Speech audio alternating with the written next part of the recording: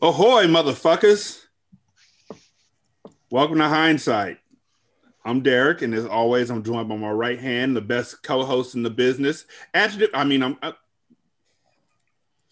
joined by Brandon, my ace boon, and one of the best hosts in the business. And we're also joined today by Adjective J, one of the hosts of Frown Town podcast, and one of the hosts of the legendary Dream Team podcast.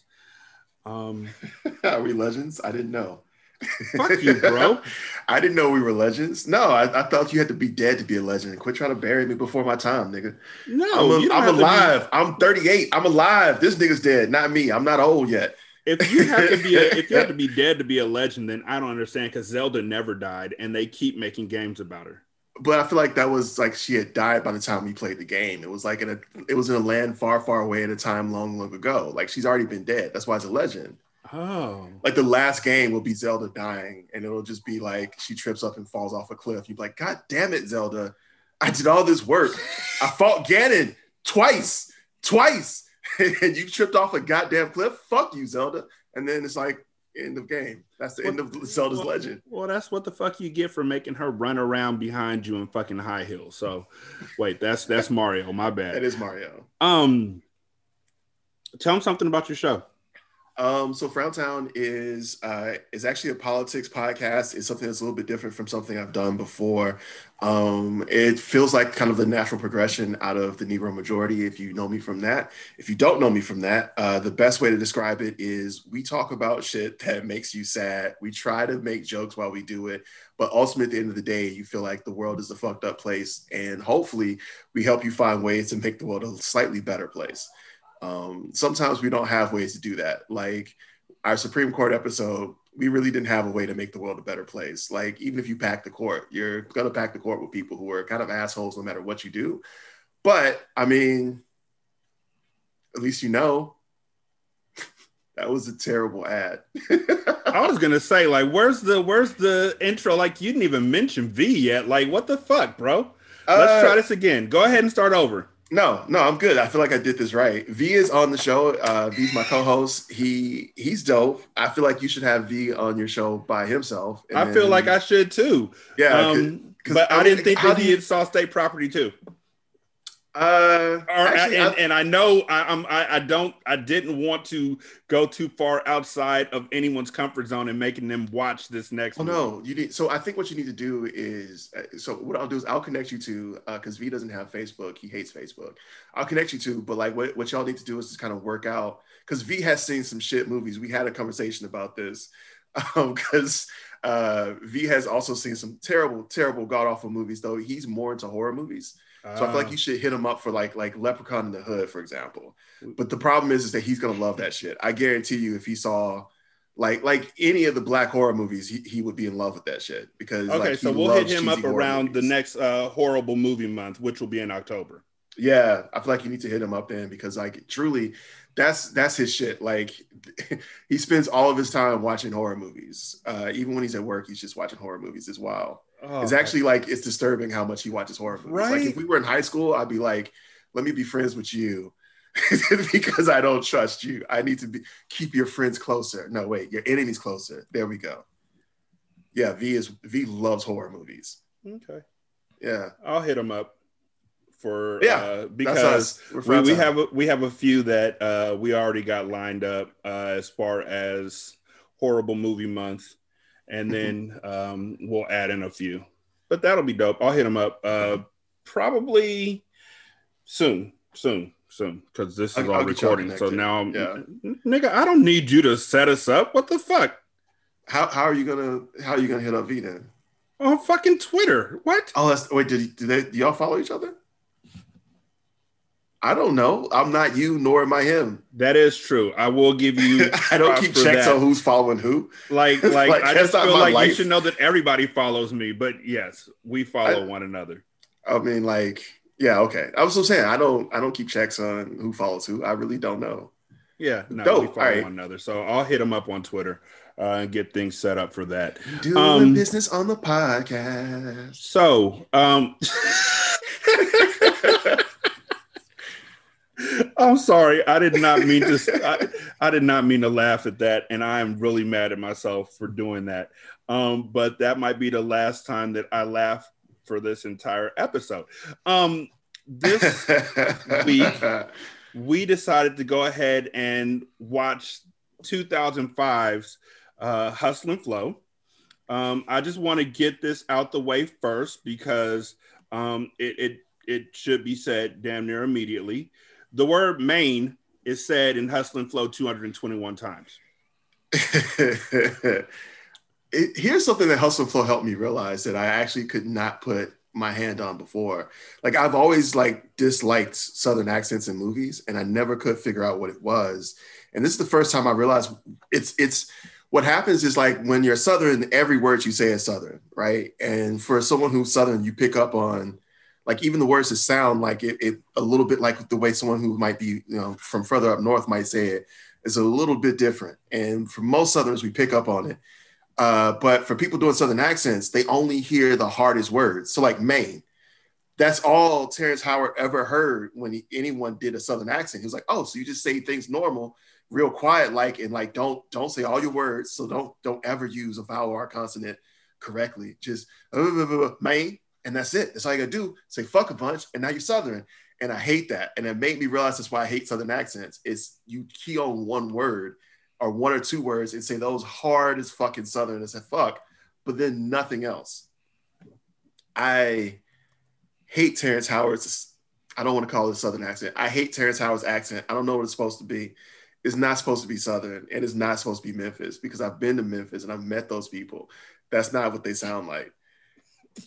It's kind of Memphis. It's kind of Memphis. I've done a lot of 40% Memphis. I've done a lot of partying in hood Memphis in my day when I used to work for back in the day I used to work for AirTran when I was like 22 years old, and every weekend I would just fly to a different city because I wanted to see what it was like. And then I used to watch these videos of people like having these wild parties in Memphis. So I was like, you know what? Let me see what that's like as a 22-year-old, a 21-year-old. And so I used to go down there around this time. This was like 10 years. This was 2005.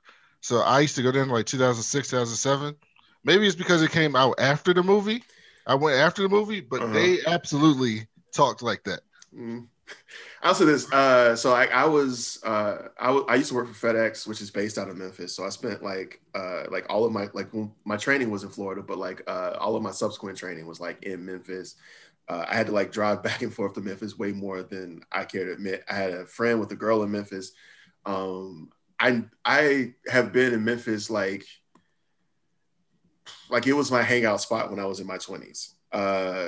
Like if you know Memphis, you know Dyers, Bill Street, and like you also know that you don't stay in Memphis as well, like you know that you stay in Peabody. But the thing I'll tell you about Memphis is like, and about the accent from that area is outside of the Maine and the amount of fucks that were said in this movie, that was it. In fact, the dude who came up to him with the little toy piano at the beginning, who was like, "Fuck with me, DJ, fuck with me." That dude sounded very, very Memphis.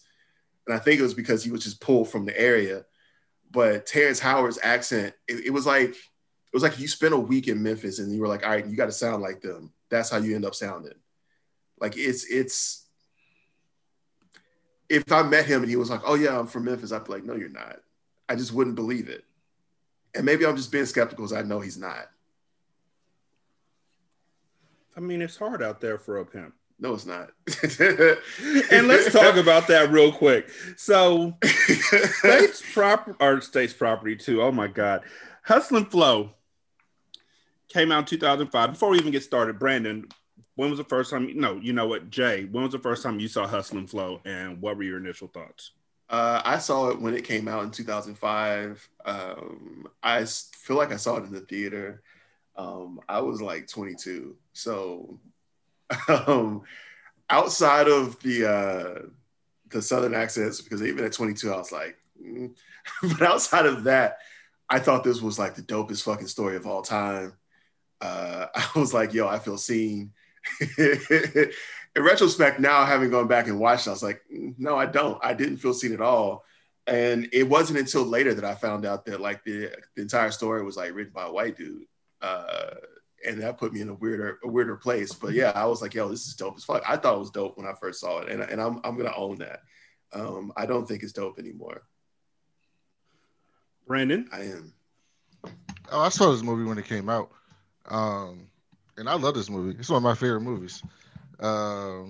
Because, you know, the end of the movie always gets me.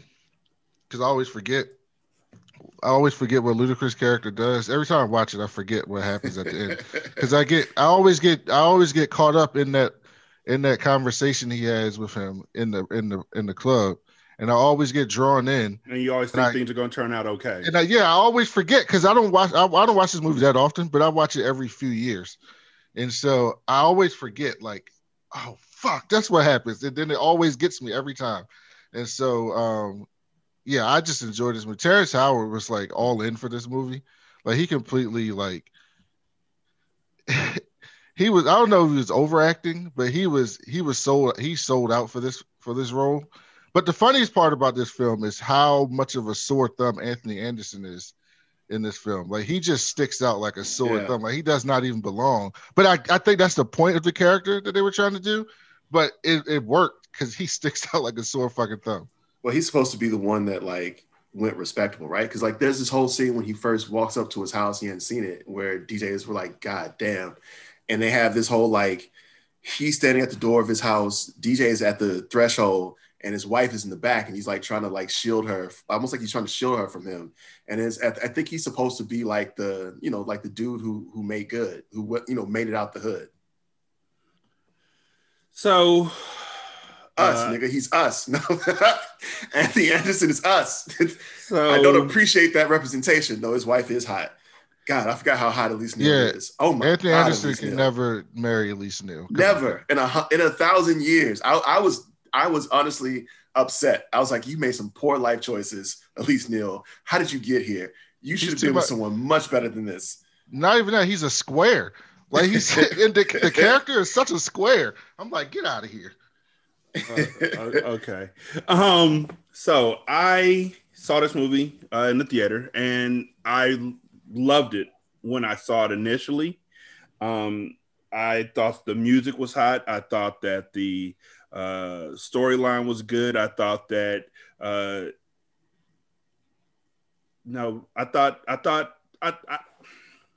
me be honest. When I first saw this movie, I didn't notice jack shit, but the music was dope as fuck. It still is. The music, Ludacris. And Paula Jai Parker. Fucked up my dating life all through my 20s.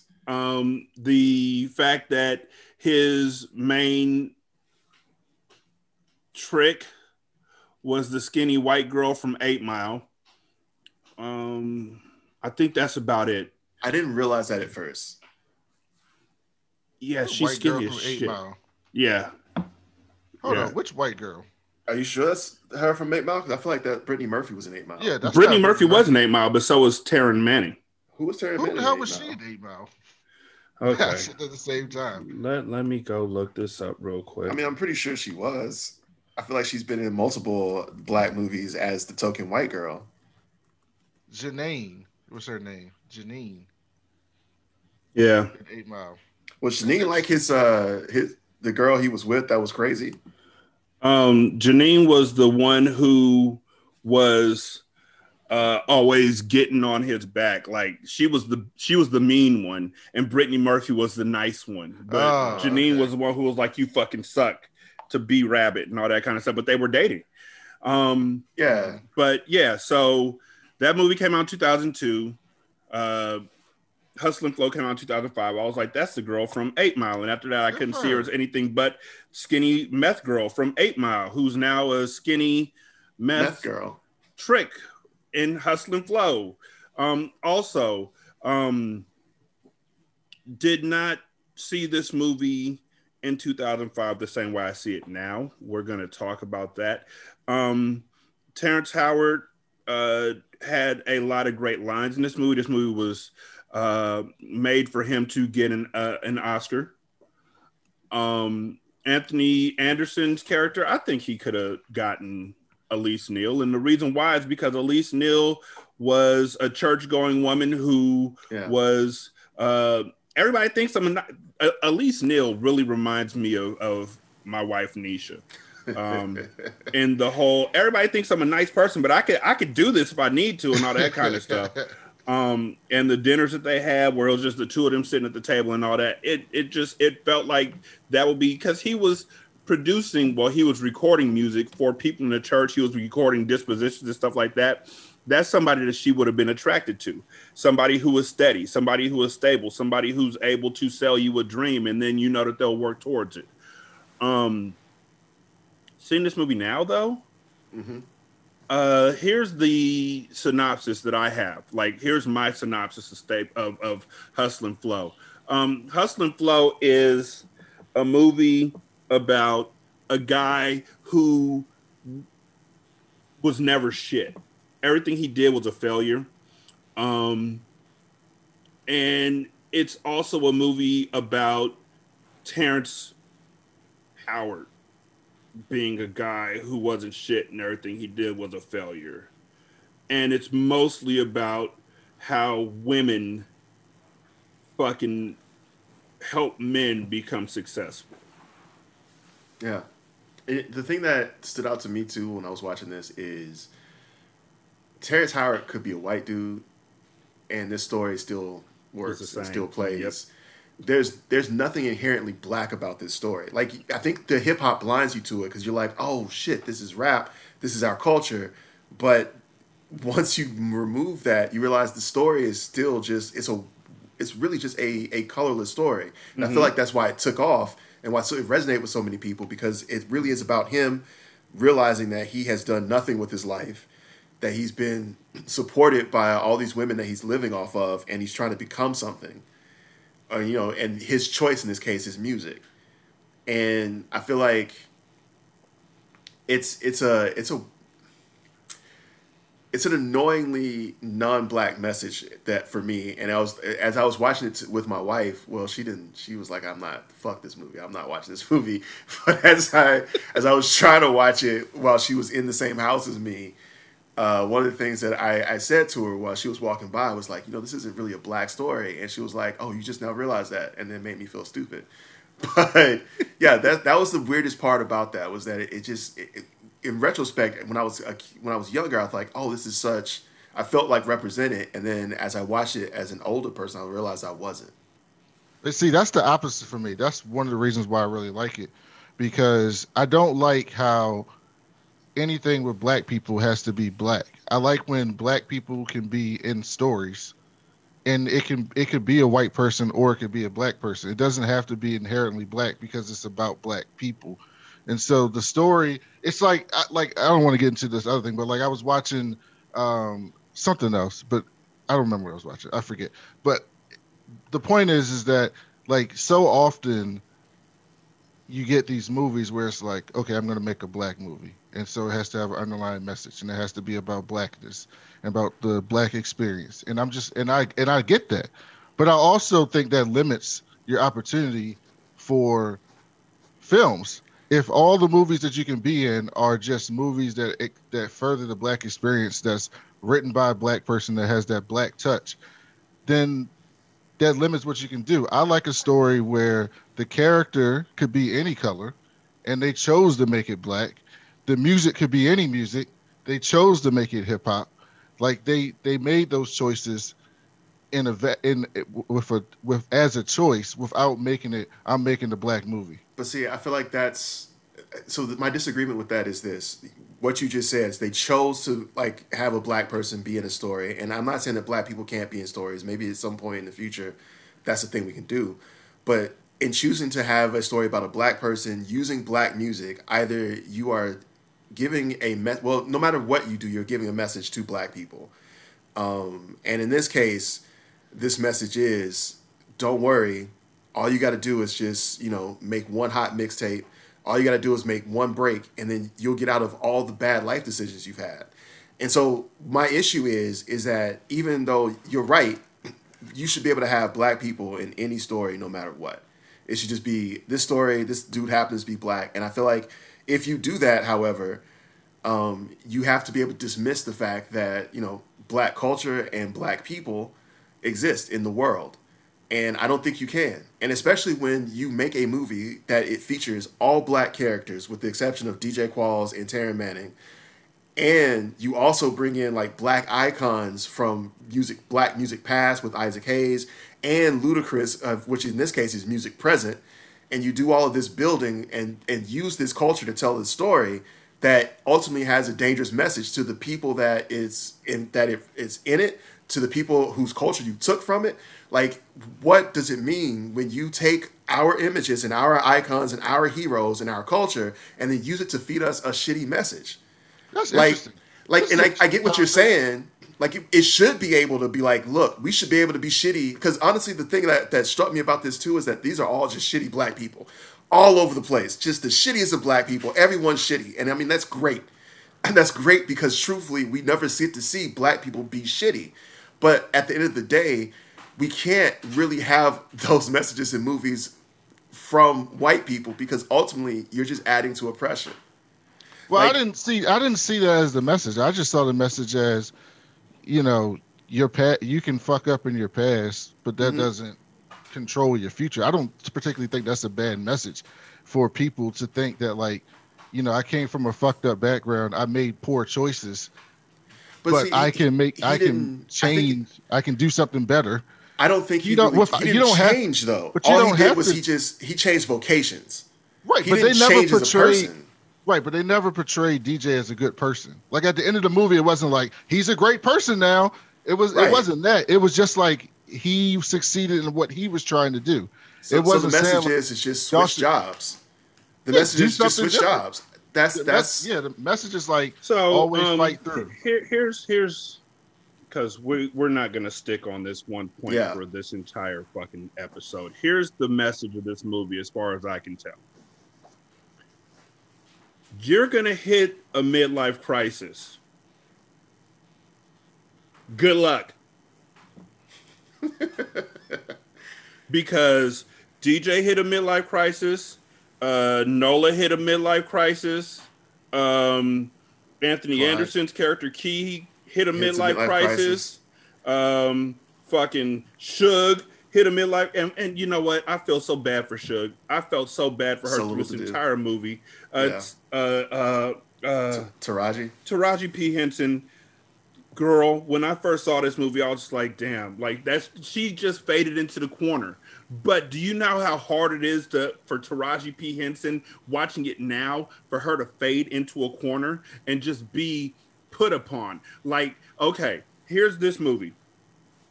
DJ is doing a horrible job as a pimp. Like, he's a pimp with a heart of gold, I guess, but he's just really fucking bad at it. And him and Nola, his skinniest, most shapeless girl, are sitting underneath a freeway waiting for Johns to come by and pick Nola up. DJ has no air conditioning in his car. Nola is feeling badly about the whole situation, and she's like, yo, this is shitty. And he's telling her about the difference between dogs and men. Now, I need y'all to hear that part or know that part, because Nola is literally, didn't know this when this movie came out, she's literally the embodiment of white women. Like, she takes everything that DJ says and becomes successful using his words at the end of the movie. Also, whenever somebody else is doing something, she's like, I want to do that too. Like when Suge is singing the chorus to It's Hard Out There for a Pimp. I want to sing now. I should get to sing. So DJ then leaves there and goes to the bar where Isaac Hayes is to sell Isaac some dirt weed. And Isaac is like, yo, Skinny Black is going to be here on 4th of July. Also, terrible name for a rapper. But it's such a Southern name for a rapper, because really, Big Bank, was that the nigga with the Slim Thug? Well, the nigga who had the album cover where he was literally slam dunking a woman through a basketball hoop, and then Big Bear. It's just a Southern thing at this point in time, and they Kodak Black now too. So I mean, what can I say? So He's like, yeah, so bring some weed. I'm going to shut down this whole place because Skinny Black now hit it big. And DJ doesn't know who Skinny Black is. He knows him peripherally. Like they went to different schools. And he knows Skinny Black the same way that people know that nigga who was in the same district as you and invented Post-it notes. This part of the story actually felt very real to me because I know people, especially coming up around Atlanta, I know people who are like, oh, I'm from College Park. I went to the same high school as Outkast. And it's like, okay, that's pretty much the end of that story, right? Like, but I know I've seen that before. But it wasn't so much him saying I went to the same school as him. Deep down inside, DJ feels like he could have done everything the Skinny Black is doing. Correct. And he feels like he could have been better than Skinny Black, which is the other part of niggas knowing somebody who, I knew Outkast. Them niggas ain't shit. That's usually that full conversation. I think it's a little bit more nuanced to that. I think he feels like Skinny Black lost his way. I think he felt like... I feel like that was just some shit he was spitting to get on his side. Because he literally sits down. But he said that in the beginning, too. He said, like, Skinny Black used to be dope, but now he not even hot no more. But that's the same thing as niggas saying, them niggas ain't shit. Correct. Yeah. I mean, like, I feel like I've seen that so much. Well, that nigga is from the same place I did. How come he's hot and I'm not? Nigga, as somebody who's been podcasting for years, trust me, we've heard every single different way that you can hear somebody say to somebody else ain't shit. One of them is, man, that nigga used to put out podcasts that was just full of life and everything, but that nigga done lost his way. I could do that shit. He's hating on the low. Because not even on the low. I feel like he's hating pretty blatantly. Yeah, it's pretty open. So he goes to pick up Lexus. So he has... Who, can we take a moment to talk about Paula Jai Parker? And yes. So I didn't realize this either until I saw this. I had a girlfriend who was a lot like Paula Jai Parker shortly after this movie. And I think I was into her because of Paula Jai Parker and my poor life decisions to be into women who love drama. And I think this movie fucked up my dating life is what I'm trying to say. Paula Jai at least Parker, 6 months. Paula Jai Parker literally got typecast into the drama queen. Because before this, she was Craig's girlfriend on Friday. Yeah, but she wasn't anywhere near this hot and didn't say this many words. She was that dramatic. At 38, I still find that like extremely hot. Like it's difficult for like I know better. I'm like no, that's just a bad time. But even now, I'm like I might throw it all away. It's a bad time. I know it's a bad time now, but at 38, I still feel that same tug, and I hate that. I hate that I'm attracted to that. I hate it.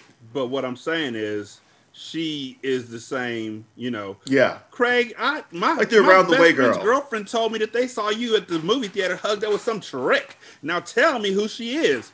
I ain't even made payout yet. She's the same exact girl. Yeah. Just in a different era and in a different city. She does play it well, though. She does. When I saw her in a movie where she wasn't that role, I was like, oh, okay. I would love to see her in a movie doing anything else. What else has she been in? Hold on. A lot of shit. She's been in a gang of stuff. Has she started anything? She was in what the fuck? Tales from the Hood. She was the one getting beat up by Monster. Well, I don't want to see her get beat up. Can I see Paula Jai Parker like happy? Is there a movie where she's just like walking around happy, having a great time? She's Trudy Proud from the Proud Family. That doesn't count. No, I mean, I guess that's as good as it gets. You can see black women be happy in like cartoons. I mean, she was Adina in Sprung, so that's the same fucking character.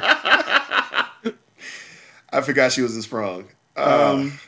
She was in Idlewild. I've never seen that, but I'm pretty sure that they wouldn't have had her same person. The only person happy in that movie, I guess, the only person with any agency was Paula Poundstone. Oh, okay. Well, I tried. Yeah, no. We'll keep looking, but good luck. Anyhow,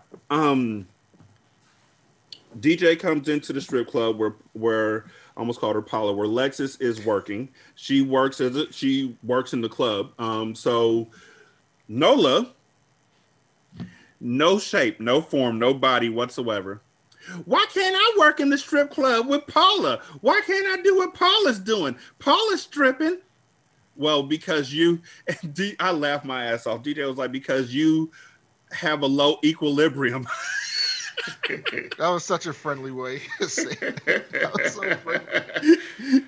You have a low equilibrium, but the reason why you have a low equilibrium, which he doesn't say, is because you have no tits and no ass to balance you out. So you're just like a stick standing up in the wind. You have a low equilibrium, baby. So we just keep you here to work with the nasty white people who pick you up underneath the freeway. So he goes and he sees Lexus, and Lexus is actually dancing. She's doing a lap dance and getting paid for it. And he yanks her off of the person who she's grinding on. And Lexus is like, yo, what the fuck you doing here? I ain't even made payout yet. And DJ's like, well, I'm ready to go.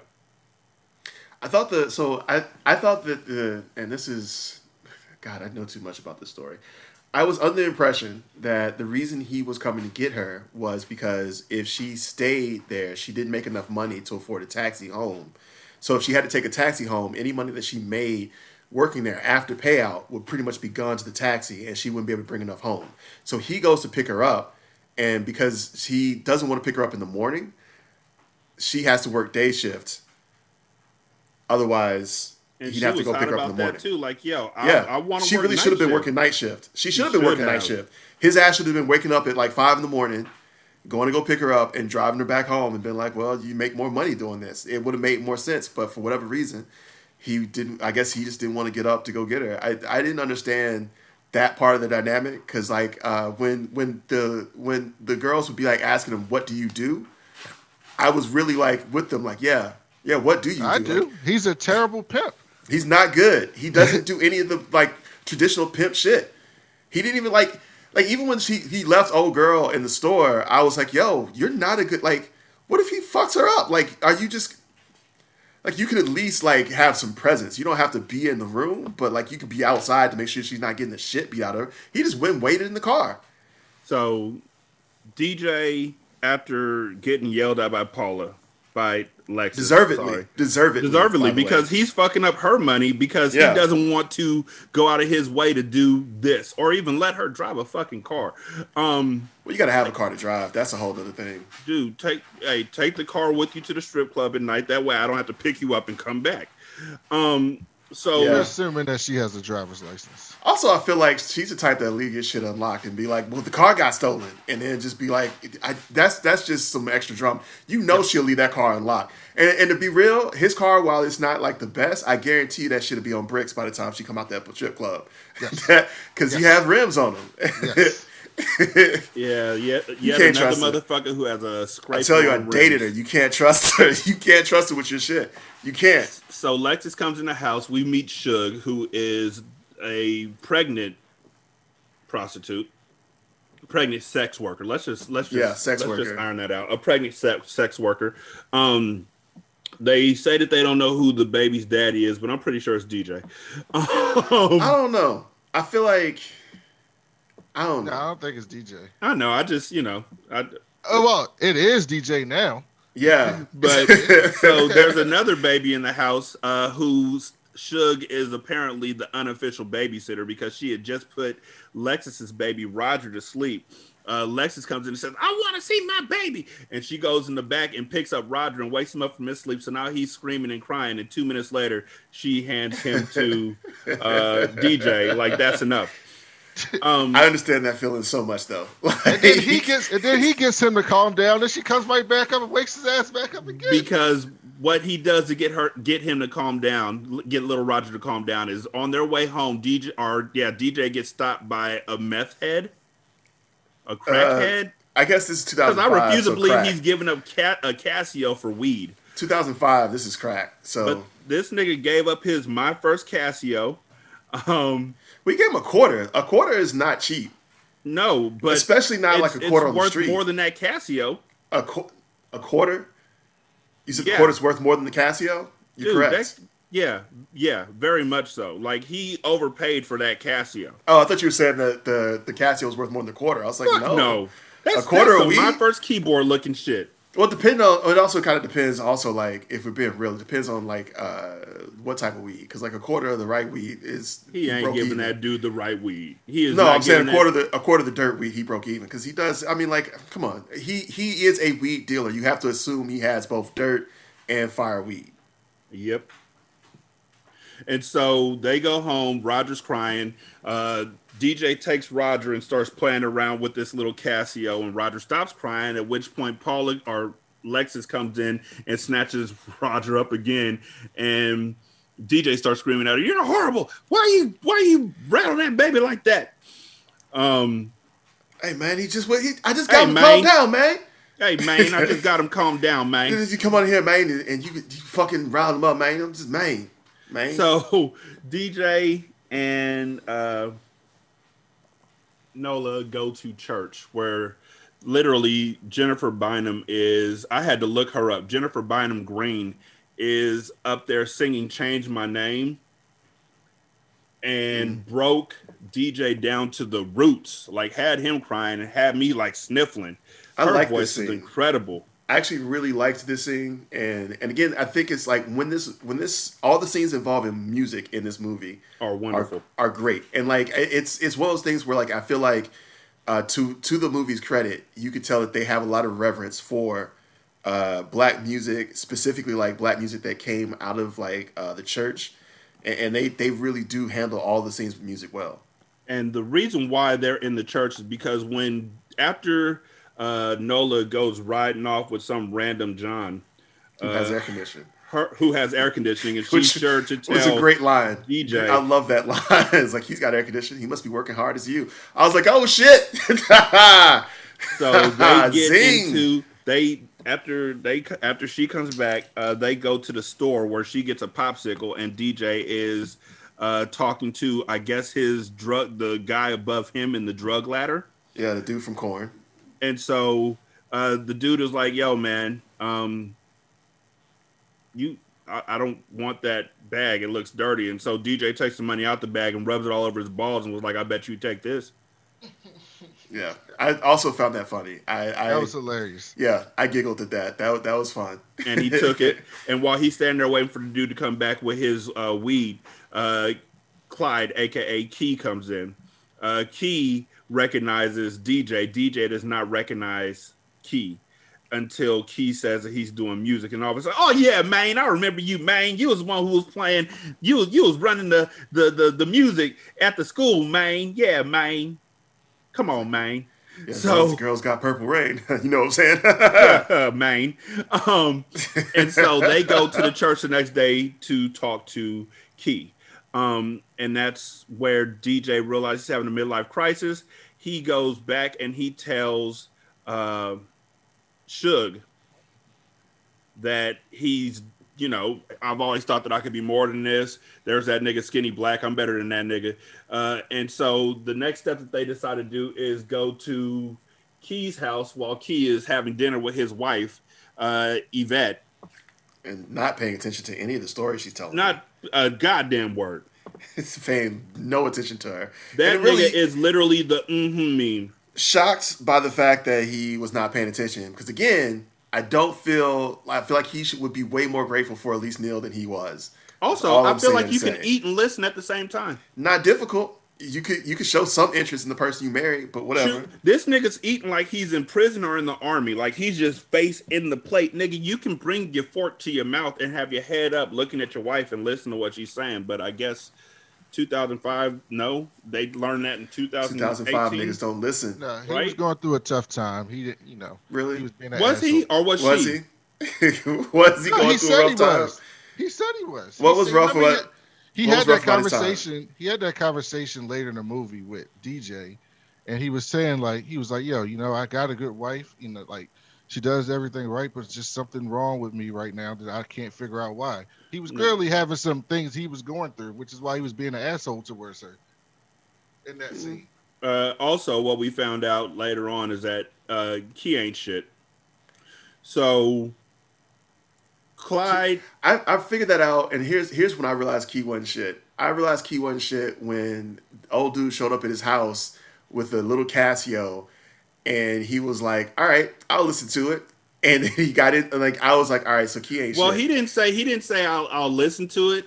DJ was like, hey man, if you just give me a moment, man. And that's when Key hit him off with some of the realest words in the movie, which was people who walk the walk, sometimes they talk the talk, but most times they don't talk at all because they're walking. Niggas like you though, you're the one who would talk the talk and make me want to and ask me to do the walking for you. And that's when he pulled out that bum ass Casio with that stupid ass beat.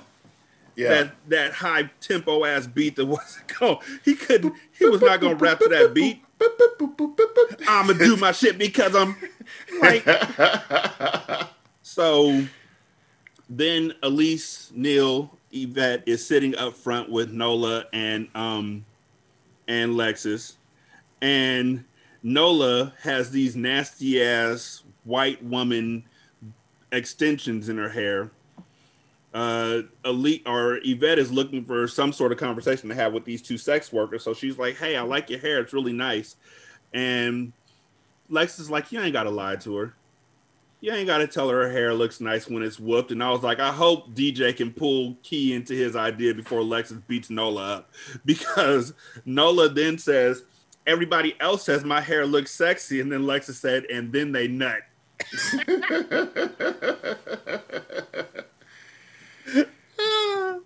And I died twice.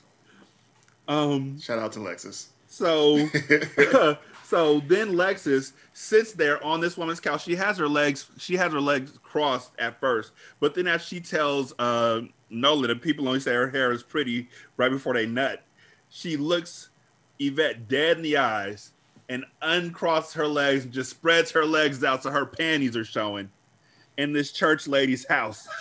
And she just looks at Yvette like, the fuck you gonna do? So then Yvette gets up and runs into the kitchen where Key is now going crazy, rapping with DJ. For that Casio beat, baby. Right? And he's making his own beat on the table. What's the matter, Nick? You ran out of spit? Oh, man, what's wrong? Oh, my wife is right there while I'm talking about getting these hoes in the hotel room. So then they go back to the next day. They go to DJ's house and start setting up the studio using cup holders for, sound quality. They're soundproofing, like ghetto soundproofing. And DJ ain't doing shit. Nope, still not doing anything. He's watching Key walk while he's literally standing there like, "Hey, man, what you doing, man?" And then while he's watching Key do all the work, he gets a knock at the door. Doesn't answer it. Suge answers the door, comes to him, and he does his best not to answer this door. He's like, "Yo, you know my rates. Wake Nola up. Get anyone else but me. Fine, I gotta do everything in this goddamn house. You don't do anything in this house. I gotta answer the door." And he goes to the door, and it's DJ Qual.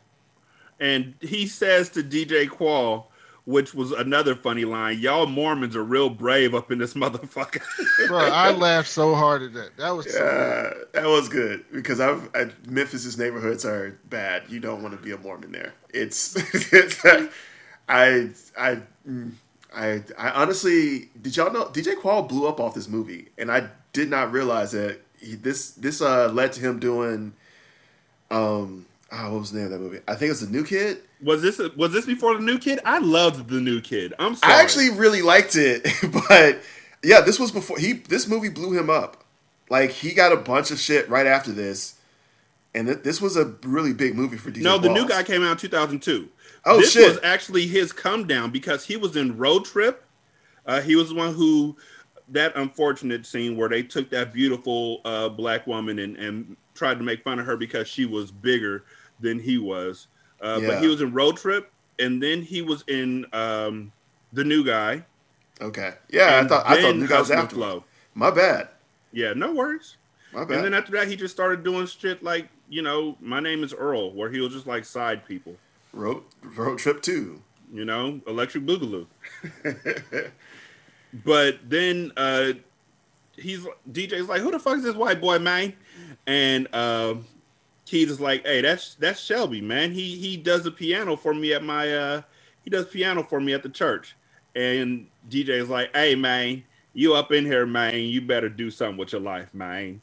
And so Keys says, hey, do that, DJ, do that whoop that trick verse again that you were doing. Because at first he wasn't going to call it whoop that trick. The stuff that he has written down in his notepad was beat that bitch. Yeah, you say I won't beat that bitch, whoop that shit.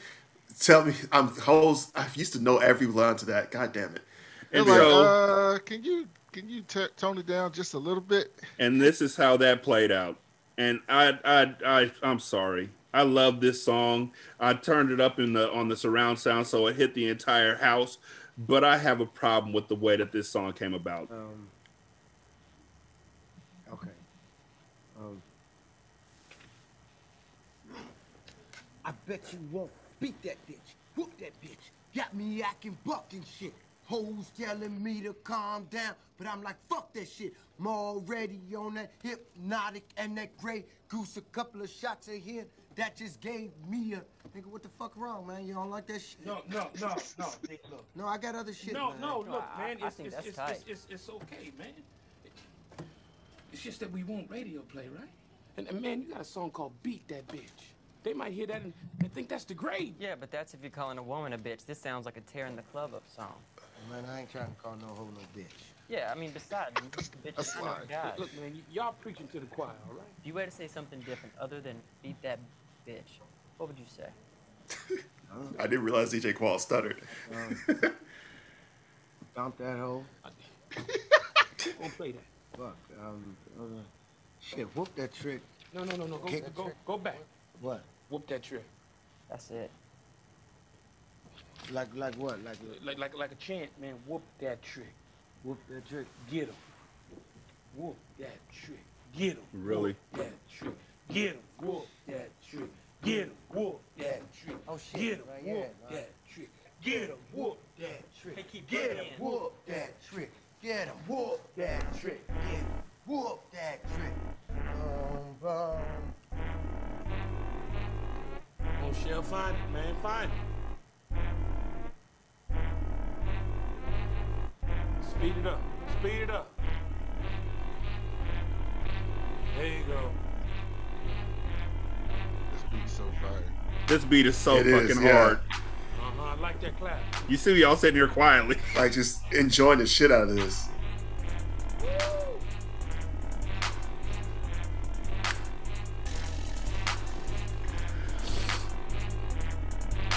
Not bad to be light skinned, huh?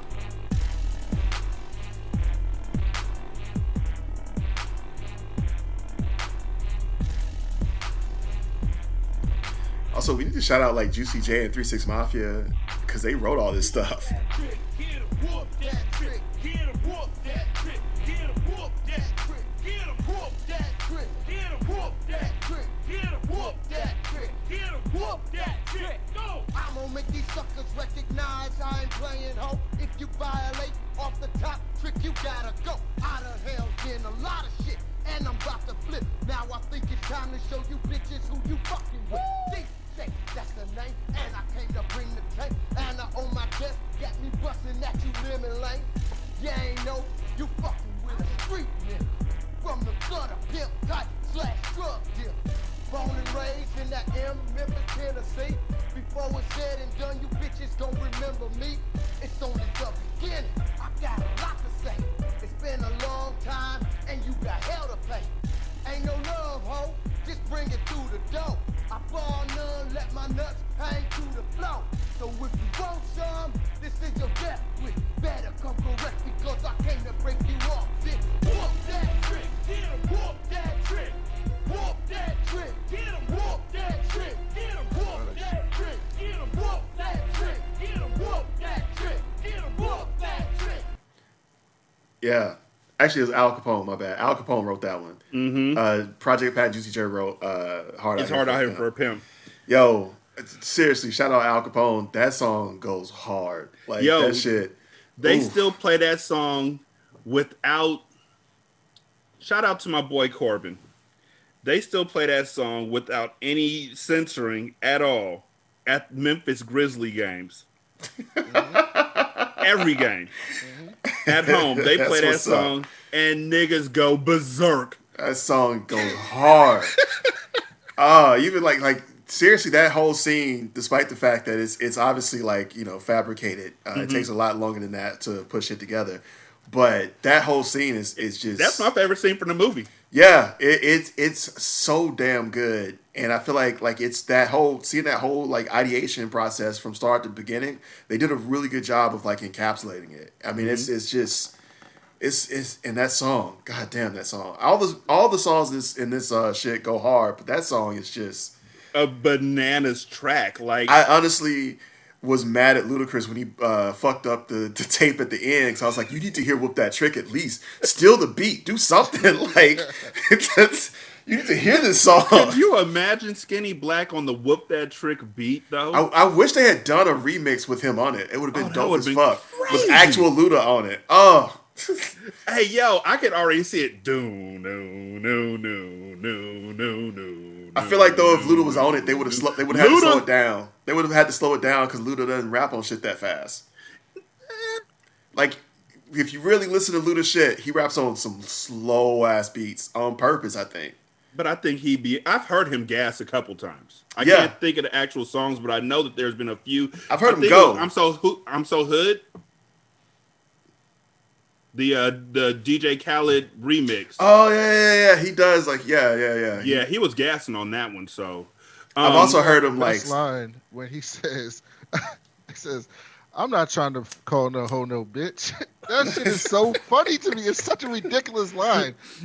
what else would you call this? Stomp that hoe? I don't know, But it's absolutely something like a misogynistic man would say, who doesn't like think that they're being that way normally. He's like, "Oh, I'm not trying to call no hoe no bitch. That's rough. That's fucked up. Call them a bitch." it reminded me of what was the scene in was it Boys and Men? Not Boys and Men. Boys in the Hood. My bad. It reminds me of scenes of Boys in the Hood where at the barbecue where Ice Cube was like, "Yo, bitches got to eat too." I feel like that's what it reminds me of. So here's how I know that Key's gonna end up divorced. This nigga puts out one, not even a good song because they don't even record it. They don't record shit. They don't record shit. And that's the thing. That's what you got to know about Key. They're not recording shit. He's literally just hanging out at a pimp's house. And Yvette says to him very much, "Yo, I have a problem with my man going to a pimp's house with a bunch of hoes in it." Now, she's never seen the rest of his house, and she just assumes that he's a pimp, and he's already brought 2 of his sex workers over to the house. So you would just assume that the house is full of sex workers. It's not, you know, but in her mind. Yeah, because he's not a good pimp. So they're out there having fun on the track. And then after they get done having fun on the track, instead of Key taking his ass home to his wife, he's at the sideshows with Key at it seems like 9 o'clock at night. Oh, yeah. Yeah. It had to be later than that. Yeah. Well, no, it had to Yeah, be because later. sideshows like that don't crack off at 7 o'clock at night. Yeah. We'll be back to Hindsight after this brief break. Hey, y'all. This is Derek. We wanted to thank y'all so much for listening to our show. Right now, at this very moment, we'd like for you to go ahead and screenshot your phone, your iPad, or wherever else you're listening to this show, and send it to us on Twitter at Hindsight Reviews. We'll post it up and retweet it to everybody else, and you could be a part of our family. Also, be sure to leave a 5-star review and let us know what you think of the show wherever you listen to the podcast at. Thank you so much, and back to the show. What was wild to me about that too was like, why didn't they record anything for so long? And then why if you do that, do you not just grab a mic? Let's put this on. Nigga, why did it take you 4 visits to tell him, yo, your microphone is shitty? And it's not until after you have Suge singing, which we won't get to yet. Right, but that's what I was like, yo, your whole thing is I understand audio. I'm an audio technician. How did you not know this mic was going to be shitty? Like, I'm still blown away by the old dude being like, "Oh, we'll use a shitty mic. Don't worry about it." And then later being like, "Okay, this mic is shitty. You should worry about it." I was mad about all this. Like, I was also mad that they weren't recording anything. Like, and it was just them fucking around until finally somebody was like, well, I guess we got to record something. It's like, your whole purpose was to make a demo. Exactly. Why have you not had a mic this entire time? Exactly. And so, like, why did you hook up all this goddamn audio equipment to not have a mic? I'm sorry. That really made me mad. I was like, why did you bring in this whole goddamn studio? Why'd you put up fucking soundproofing if you weren't going to bring a fucking mic in until like a week and a half? Oh, okay. I'm sorry. I was mad about all of this. I got very angry about this. Because it's a waste of everybody's time. It's like, thank you. It's like, what? Also, this is 2005.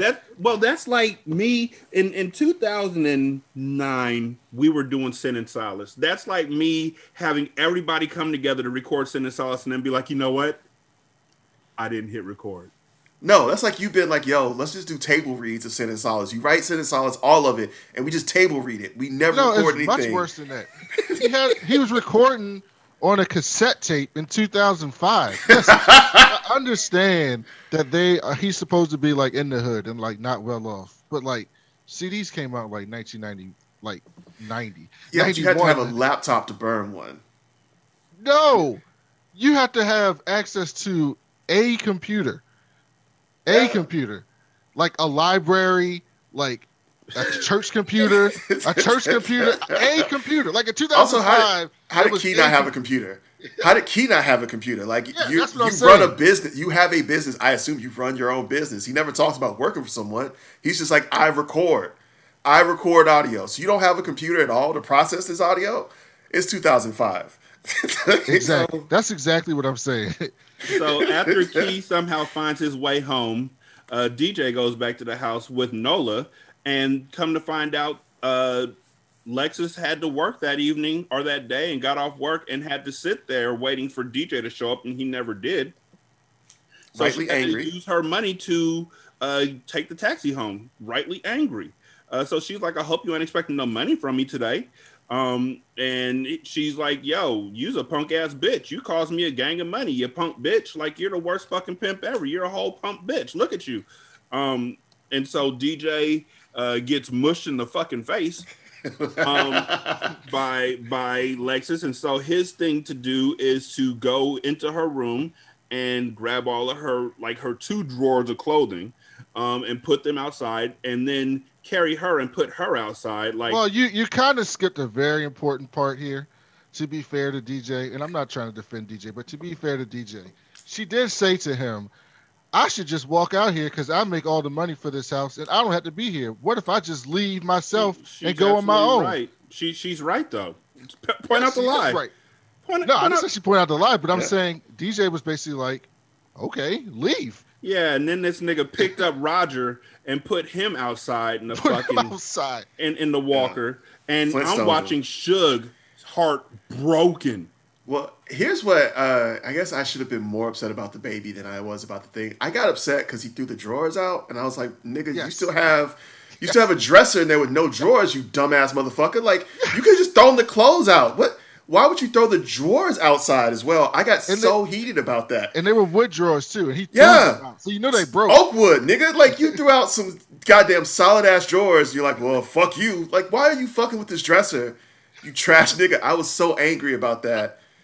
And then when he put the baby outside, I was like, all right, well, I guess I should be upset about this baby too. But those drawers, nigga, those drawers. I was very put out about Roger, and I was very put out for Suge because Suge is like, no, like Suge literally latched onto that baby. Yeah. Probably spent more time with that baby than anybody in the house. It's weird that I'm talking about Sin and Solace so much in this episode, but I wrote an episode where a woman kidnaps a baby and literally just falls in love with it and starts to think of herself literally as the baby's mom over time. And I think Suge had that same sort of bonding with this child because she's pregnant, she's already feeling these emotions and everything, and ain't nobody else with the fucking baby. That's her baby. All day. It's just her all day with that baby. And so when they put that baby out, hearing her cry broke my heart. Yeah. The next day, Shelby and Key come back over, and Shelby is the one who they're sitting there talking, and DJ has written some stuff after what Lexus says to him the night before. He writes some stuff about how hard it is in his house for him to be a pimp. It's hard for him as a pimp, despite the fact there's now a woman and a baby on the streets. But it's hard for him as a pimp. Yes, and so Shelby has the idea for Suge to come in and sing a hook. He literally writes the hook. I just want to say right now, early on in this movie, that Shelby's pretty much the MVP. Yeah, of all this, the beats, all the hooks. Yeah, all the everything. He did that. And so the only thing he brought was a power strip and a desire to live vicariously through DJ. Yep. And cup holders. He brought cup holders. Yeah, we gotta give him credit. He did mix it. Remember at the end he tells DJ, the nigga forgot a microphone. He's the audio engineer. And look, his entire job is recording music. He couldn't grab a mic from work. Loud and clear, because he sits there and listens to Suge do this. It's hard out there for a pimp hook. Like their DJ is right there next to her saying, "Hey, headphones man, on. Push this out, man. Hey, man, push this out, man. Push it out." Like encouraging her and shit. She does her best one, and she's all smiling and tears coming down her face. And then we find out that they throw DJ and the ladies out the house so they can try and fix this shit because the microphone is so fucking horrible. Get out the house.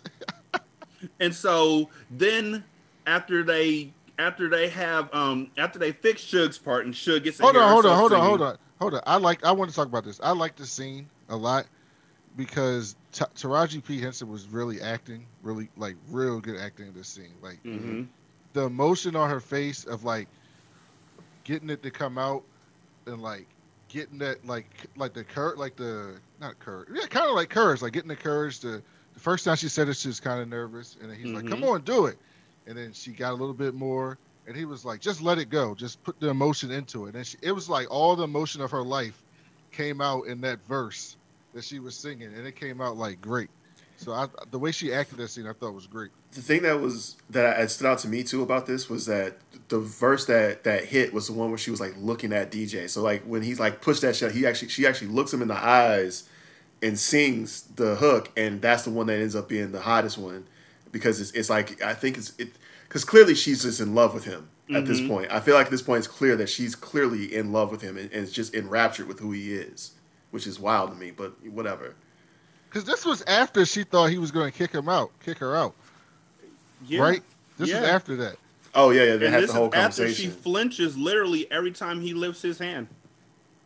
She's like, "You gonna kick me out, DJ?" He was like, "No." That was very interesting. Hey, Sean, what we need right now is called a hook. That's like the chorus of the song. Now you're gonna be singing what's on DJ's pad. DJ.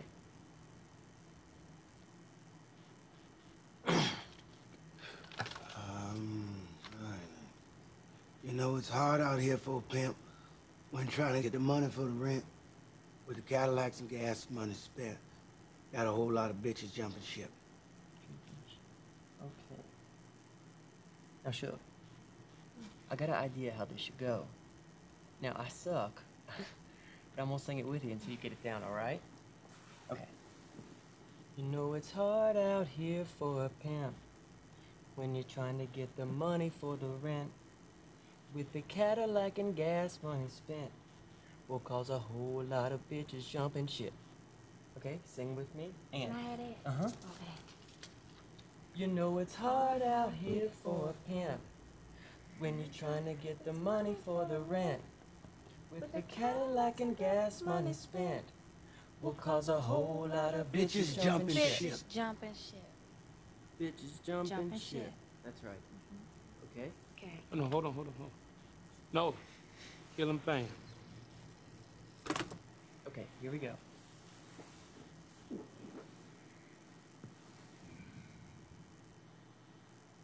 You know it's hard out here for a pimp. Sure, I'm gonna need you to sing out, okay, baby? Sure. Feel that. You know it's hard out here for a pimp when you're trying to get this money for the rent. With the... That's say for? For the Cadillacs and gas money spent, what cause a whole lot of bitches jumping shit.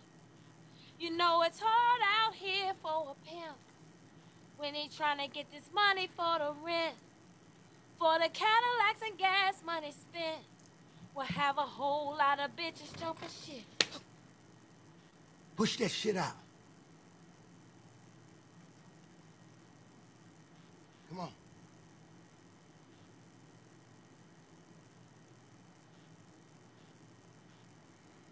You know it's hard out here for a pimp when he trying to get this money for the rent. For the Cadillacs and gas money spent will cause a whole lot of bitches jumping shit. You know it's hard out here for a pimp when he trying to get this money for the rent. For the Cadillacs and gas money spent will have a whole lot of bitches jumping shit. That's it right there. That's the money tank. You got that? Yeah, hold on. We're gonna see in a minute. Hey, D, I want to do one. I want to put one down. Money spent. Oh, hush up. I just wanted to make sure we got that part in there. I want to do it. What about me? What about me? What about me, Bob? But if she can do it, I can do it. That's not your skill set, honey. White women. You got low equilibrium. You can't sing.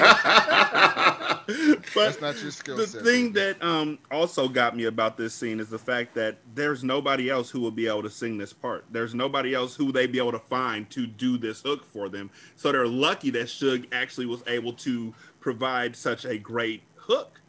Yeah. The first time I watched this movie, I thought they were going to get that black woman that was singing in the church. Oh, that would have been dope. But I mean, just because these two church niggas are sinning, because Shelby is cussing like a motherfucker. I don't know if Shelby is church. I think Shelby just works. With the church. Yeah, but that don't mean you playing the piano. Don't mean you with the church. He just plays piano at the church. It's a difference. There's a lot of piano niggas that don't go to church. They just play piano when it's Sunday. So after they get Suge's part taken care of, then DJ comes back in and he lays down his lines so clean because he's in his mode, man. Mm-hmm. I gotta get in my mode. He one takes every song. Like, and you know what? He one takes every song. You know like, what? yo. I just want to point out the bullshit in that. Where as soon as the beat really drops in, he goes right to the way he was when he recorded the track for the fucking soundtrack. Also, real question: does DJ ever have headphones on? Nope. Yeah, at the end. Is he wearing headphones? At the end, he had headphones when he had a real mic. Yeah, we had a real mic. He put on the headphones. I was gonna say I can't remember a picture of him with headphones on, like listening to the beat. So after he gets in his mode, man, and he lays down the track that is absolute fire, that's when Key walks him outside and he's like, "Hey, man, the mic don't work. This is a fucking toy mic that we're using, and you ought to be ashamed of yourself." Yeah, I still don't understand. Again, so Shelby is the beats and the hook. DJ is the rapper. You have one fucking job. Key's job, and again, this is the dude who records music for the church. This is all he does. His entire purpose in life is to sit down and record music. So first of all, he doesn't bring mics to the initial recording because why would he bring mics? And then he brings a shitty mic, and he doesn't realize the mic that he had was the same mic that you see if you ever like go to karaoke. It's a karaoke mic, and I can tell you right now, those are garbage mics. And he didn't bring them. I just don't. Sorry, I'm gonna harp on the fact that he brought all this goddamn equipment with him and no solid mic. Like, what the fuck are you doing, Key? He has mics because we see him with an incredible mic, micing up over in the church. Is that the church's equipment? Can you not borrow it? This is not during church hours. I'm pretty sure they won't know it's gone. I'm just confused by this entire mic shit. I feel like they did that just so they could like have that whole scene with Terry Manning. So that's exactly what happens next. DJ is like, I'm gonna go get a mic. He goes to the actual music store. Mm-hmm. He's talking to the owner of the music store, the cashier of the music store, whatever. And he's like, "Hey, man, how much do these cost?" And the guy's like, "They cost $200 a piece." And DJ's like, "All right, man, how about you give me 2 of them for $99?" What? fuck the cup, just put it in my hand. Like, what? So the dude is like, you heard me say $200, right? How you get that down to $999? And DJ says, because the customer's always right, man. And this white dude is about to throw him the fuck out, but then he looks over his shoulder and sees this skinny ass white girl, and he's like, that's all I want in my life. And so DJ is like, hey man, I know that sometimes, man, we all want things that we can't afford, man, that we really shouldn't have, man. So what's gonna happen, man, is that's my girl, but I don't own her, man. So what's gonna happen is I'm gonna go ahead and walk outside, and I don't own her, man. So she can do whatever she wants, and if she do something with you, maybe when she walk out, she takes something that she don't own either. You get what I mean, man? And so he has this whole conversation with this old white man who agrees to it before he goes and has this conversation with Nola. And Nola's like, "Fuck that shit." Which why is this where Nola draws her line? I don't know, because she got in the car with the old white man earlier in the movie. Right. But like, why is this where... But that was with her consent. Correct. And I'm not saying that... I'm not that's saying the she whole shouldn't. thing. No, I think that's literally the whole thing, that she had a word in it, and what she wants is to be able to have a say in what she does and doesn't do. But okay. She didn't have a say yeah, that does make sense. But she didn't have a say with the dude earlier under the overpass. The only one she talked to was the one where she was like, he has air conditioning. The other one, DJ did all the talking. But maybe it's because that was her job and she was at work at that point in time that she was okay with it. Yeah, because I guess it was just the time it was on. I guess what I'm saying is that it wasn't very clear why she balked here and not anywhere else. Like, why is this where... And I guess maybe it was supposed to be... Because later on they had this conversation where she does say, like, I want to do something other than this. And then it is clear. But up until this point, there's not a reason... I mean, I guess I felt like this was something that I wish they had shown me instead of told me. Because I feel like they told me after... Because she gives this explanation. Mm-hmm. They never really show me her being dissatisfied with her job until right now. Yeah, I agree. It kind of came out of nowhere.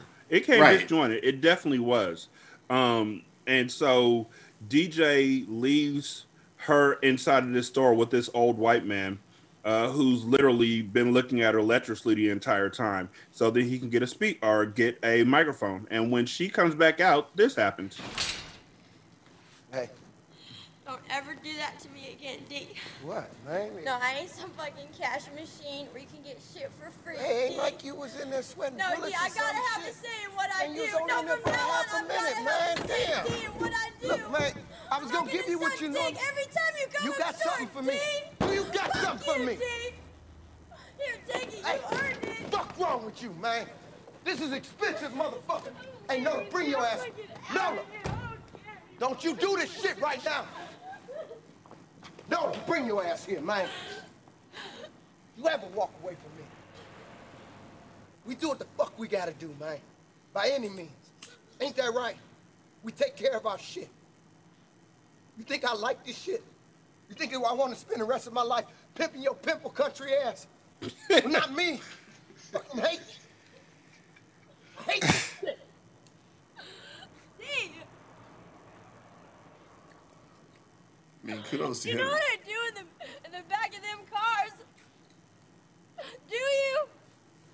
Everybody's got something to do. Everybody's got something important going on in their life but me, D. And I want something. What do you want? I don't really know, but I just want something. What? God damn it, white women. I want to sing. Also, now that I've looked at her during this scene, I can't look at her anymore without seeing Pennsatucky from Orange is the New Black. Yeah. Because that's what she was known best for. That's true. One last thing about this entire scene here. I do want to say that Taryn Manning, I feel, throughout this, this is the first time you see her like legitimately get a chance to kind of emote. Mm-hmm. And she does admirably. I actually, this is I feel like this is where that character becomes more than just kind of like background, but actually steps in and becomes more round. Yep. So I don't want to knock this for this scene as I guess, because I feel like this is something that we should have seen earlier in the movie. I get this stuff may have gotten cut, and editing is editing, but I do wish that we had gotten more emotion from her and more opportunity for her to emote. I feel like everyone else got like some really deep like set pieces to really kind of chew their teeth on, and this is her only basically 2.5 minutes that she gets to do anything. And even then, it kind of gets undercut because it's like, well, what do you want? She's like, I don't know. And it's like, well, then what is all this for? Yeah, it gets undercut a bit. And I mean, there's a couple of scenes in this movie that clearly they needed to express more of, because when DJ is recording "It's Hard Out Here for a Pimp" after he gets thrown out the house and has to come back in and record his part, they hear hip hop booming from the house next door, and so he has to go over to his neighbor and he's like, "Hey, man, I know we haven't had a lot of good conversations, man, and it's some conversations we almost want to fight each other, man, but I'm begging you to turn down this music or just put it on mute for just a few moments while I could do something really important." And I'm like, okay, we would have liked to have seen that whole communication between him and his next door neighbor. Like, build this out some. Right. But it feels like this whole thing is just like, okay, where'd that come from? And it feels like that happens a lot in this movie. Like Roger, where'd he, how'd this relationship between Roger and Suge get to this point where she's just like the house nurse and she's just like put upon to do fucking everything? How do we get to this point? Yeah, you're forced to make a lot of assumptions, I feel, where like you just kind of, and it's going on this idea of like, well, she's pregnant and this is a baby, so you get it, right? And sometimes like I wish I wish they would just like, show us some of this. And I'm not saying I want this movie to be longer because it's already kind of a trek, but I really wish that the time that they used, they could have invested it better, I feel, in specific scenes to help like add more depth to each of the characters. Because right now the deepest character obviously is Terrence Howard, and it's really just, what is DJ going to do to get over this next obstacle is what this turns into basically. Yep. And so they go back to the house. And they record, I guess. And so the next thing that happens is they skip over to the 4th of July. Suge is doing DJ's hair in Shirley locks. I love this hair choice. Like, why is this what you did? It is the pimpinest hairstyle I've ever seen. It's the only pimp thing about him, though. Like, he doesn't wear pimp clothes. He doesn't really have a pimp car. But man, that hair, he's just like, my hair's got to be pimping. And now, thanks to Suge, he also has his chain. A chain that says DJ, because she wants people to know how to say his name and how to spell it correctly. So, where did she get the money for this chain? I have no idea. Where did she get this chain? Because it feels like it's a custom piece. No clue. I have real questions about the chain. How'd she get there without a car? Yeah. Did she walk? Did she order it? Did she go online? How did she get it? Anybody? Bueller? Lexus? Again, a lot of stuff where you could have just shown her walking to town, shown her walking to and pick it out. You could have shown this, and then it would have been a lot richer. And so she gives the chain to DJ. DJ's like, "Oh, man, this is nice, man. Thank you, man." And everybody's on the outside like, "Hey, DJ, hurry up." And he walks outside, and they're like, "Hey, you got to be there by 7." And DJ's like, "Don't worry, man. Skinny Black's going to be there all day, man." And they actually flash back before this. They flash back to show that he doesn't really know Skinny Black. That the nigga really was just lying to gas himself up and make himself feel better about his situation in life. So he's about to walk out to the car so then they could ride out to Skinny Black's. And then he... there's a scene that you skipped a little bit, because there's a whole scene where Suge tells him how much she appreciates being part of Hustle and Flow, because that's a real, like, that one actually teared me up a little bit. Yes, that one it teared me up a little bit, because she was like, I just I don't really feel like I have anything and I don't get to do anything, but you let me be part of something when you could have had anyone else, when really he could not have had anyone else. But as you pointed out, they could not find anyone else to do it, but she appreciated it so much. It's like, at some point when you get better, you find people who can sing good, I know you'll get someone else, but thank you for letting me see on the demo. And that whole moment, I was like, this is big. Like it. Yeah, it's such a real moment. And I found it interesting that like he like doesn't kiss her until like afterwards when he comes back. Like he makes the like decision to be like he's like, all right, well I got to go, and he's like, hold on a minute. Then he runs back in, and then he kisses her, and then you get the whole like, oh, so they're in love with each other. Yeah, because he goes outside, and then it seems like that's all he can think about was what she said to him. Because they were like, DJ, you ready? You hyped up? You ready to go? And he's just looking like it's something on his mind. Like, Yeah, something on my mind, something on my mind. And then I guess that's all he could think about after that. And then he goes back in, which is an interesting thing because I wrote that like DJ is not a good person, but they wrote the movie in a way where he was like, sometimes he did good, like tried to do good in his own way, even though he's a terrible person, which was very interesting. It was like a weird way of trying to write a movie because he's like you know how they call George Bush like a compassionate conservative. I'm like, you can't be a compassionate conservative. It doesn't make any sense. That's what this is. He's like a compassionate pimp. He's like like let's say we're watching a blaxploitation movie, right? When Lexi's character went off on Terrence Howard. If we were watching a blaxploitation movie, that pimp would have beat the shit out of her in that scene. Yeah. Would have beat her bloody, right? And he just like throws her out the house. Gives her drawers. Gives her wooden drawers to hold her shit. Doesn't even like he's like, look, you can keep your shit in these drawers. Gives her the baby with the baby's toys. It's like, here you go. Take care of yourself. He has a scene with Taryn Manning where they're in the car and he's like, put your hands on the wheel, and now we're driving the wheel, like we're taking the wheel together, we're taking control together. And I'm like, this is a really weird balance of trying to write a character. Like, this is so weird. Yeah, he's not a good pimp. I feel like that's what we have to approach this from. Is he's not a good pimp, and I feel like he fell into this position because he just needed to make money, and he's not good at selling drugs either. By the way, he gives away more weed than he sells. He gives more weed away than he sells in this movie.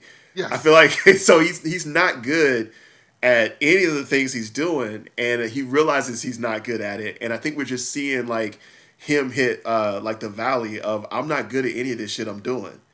Like this street shit is not. I'm not good at it. He's not a hustler. Literally not a hustler. I think I found it. I want to see it. Okay.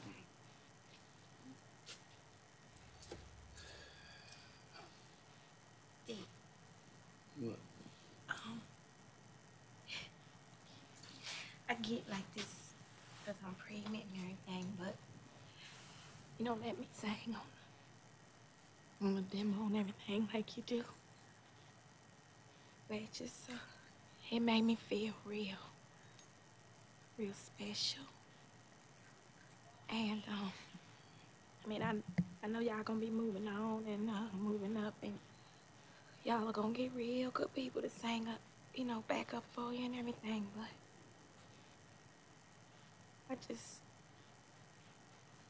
D, I need you to know it meant the world to me. That pause between it made me feel real special. That pause is like everything. Mm-hmm. It made me feel real. You're just like, oh shit. It's like a ton of bricks. And it's just like, oh, real special. I'm like, I think you meant real. It made you feel like real.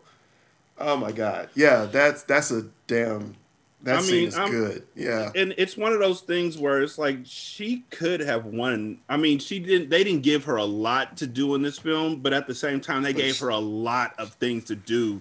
Oh, she carries a lot of weight in a short period of time. And it's with someone else in this role not performing as well, there's a lot of moments here that don't hit as hard as they do. Mm-hmm. That whole conversation she has with him, because we glossed over it because we didn't cover it, but that whole conversation she has with him about whether or not he's going to throw her out, the stakes are so real because of how well she's playing that character. You gotta get lost in worrying about her. Like, yeah, are you gonna throw her out? And I feel like that all the scenes where the focus is between the two of them, she steals those scenes and she carries them so well. And that says something because, like you said, as we have mentioned, Terrence Howard has acted his ass off in this movie. He really did go all in, and she doesn't have a lot to do, but she is just. Every scene she's in. Yeah, every scene she holds her weight. And you got to remember, like, you know, this isn't Taraji P. Henson of 2021, right? Before, like, her only movie before this was Baby Boy. Yeah. Like, this, like, after Baby Boy, she did, like, a couple TV shows, and then she was in Hustle and Flow. Like as far as like movies, like this was the second one for her. So like she wasn't the name actress that she is now, and so this was her. I would argue this put her name on the map. Yeah, this was because every scene she didn't have a lot of scenes because she wasn't a name at the time, but the scenes that she was in, she killed it. Yeah, I would argue that like she steals every scene she's in. Like every scene she's in, it's like you get so focused on what's going on with Suge. And like there was this one point where like they were rapping, and the music, he was rapping "Whoop That Trick," and they heard it, and Suge came in with Nola, and they sat down, and it was such a cool touch of having them come in to listen to the music that like I got lost in like, oh, they came in because they heard it. That shit was dope. Like it's little things I think that like I said, even like the bigger scenes, like her playing background kind of adds this richness because of how well she performs throughout this movie. So he walks out, realizes he loves her, runs back in and kisses her. Also, gross kiss. That kiss was so gross. There was so much tongue in that kiss. I know, and from her, by the way, she tongued the fuck out of him. I mean, but it's Terrence Howard 2005. You gotta get yours. So, I mean, yeah, but it was that kiss was so much. I was like, there's a lot of tongue in this kiss, and it's so. And also, side note for the whole movie, did you notice how close we are to everyone's face? What is up with this movie and framing everyone like literally they're almost 3/4 of the screen every single time. It's like they're just face. I don't know, but that's why I thought that Taryn Manning was literally meth acting because of how close they got to her face throughout this entire movie. So then Key fucks up again when he's like, "Hey man, I gave you a second demo tape, just in case there's any producers there. But if somebody wants a CD, they got to get back to us." How? Exactly. But this leads me into the biggest problem I had with this film from an in-story perspective. Okay. What is it? You're at this fucking club, right? Skinny Black is there, right? Right. Why? And you go over there, talk to Skinny Black and all that shit. You know the owner of the club, right? You and the owner of the club are boys. You know him. Why don't you have the owner put your fucking tape on in the club? Great question. That's true. Probably because he doesn't have a tape deck.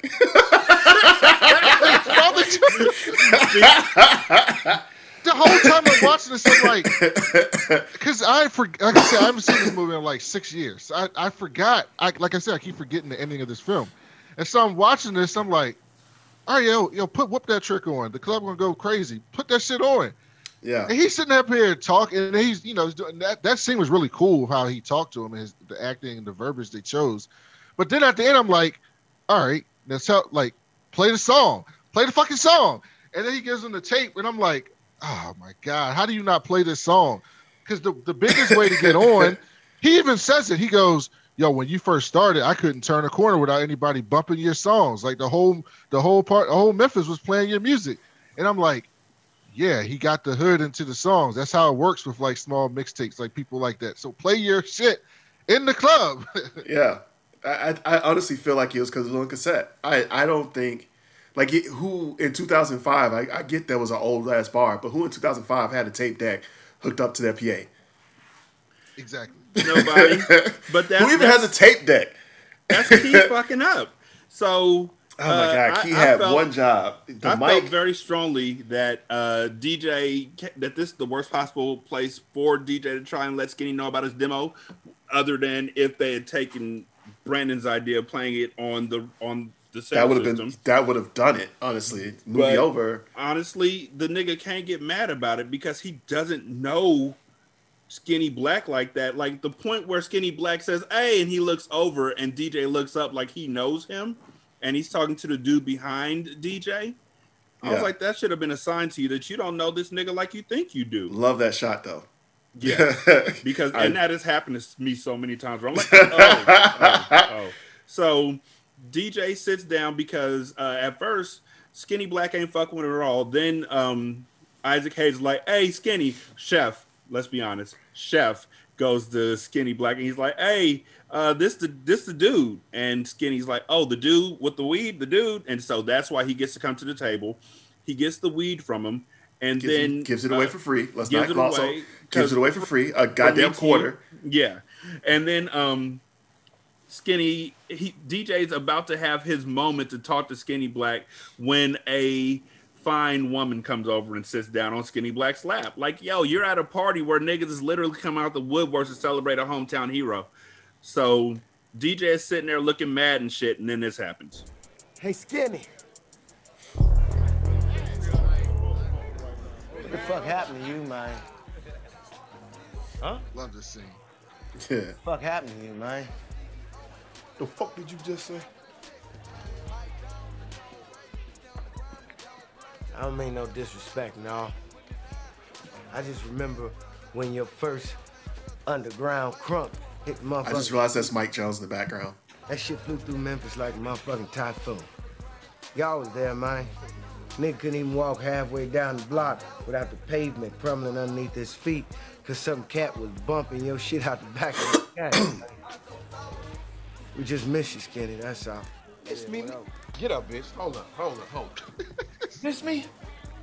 Nigga, I don't even... Fuck this nigga, man. So wait. You trying to say I can't cut it no more? Like I ain't the shit? That's what you trying to tell me? Nigga, I ain't saying nothing like that, man. Then what the fuck is you saying? Huh? What is you saying then?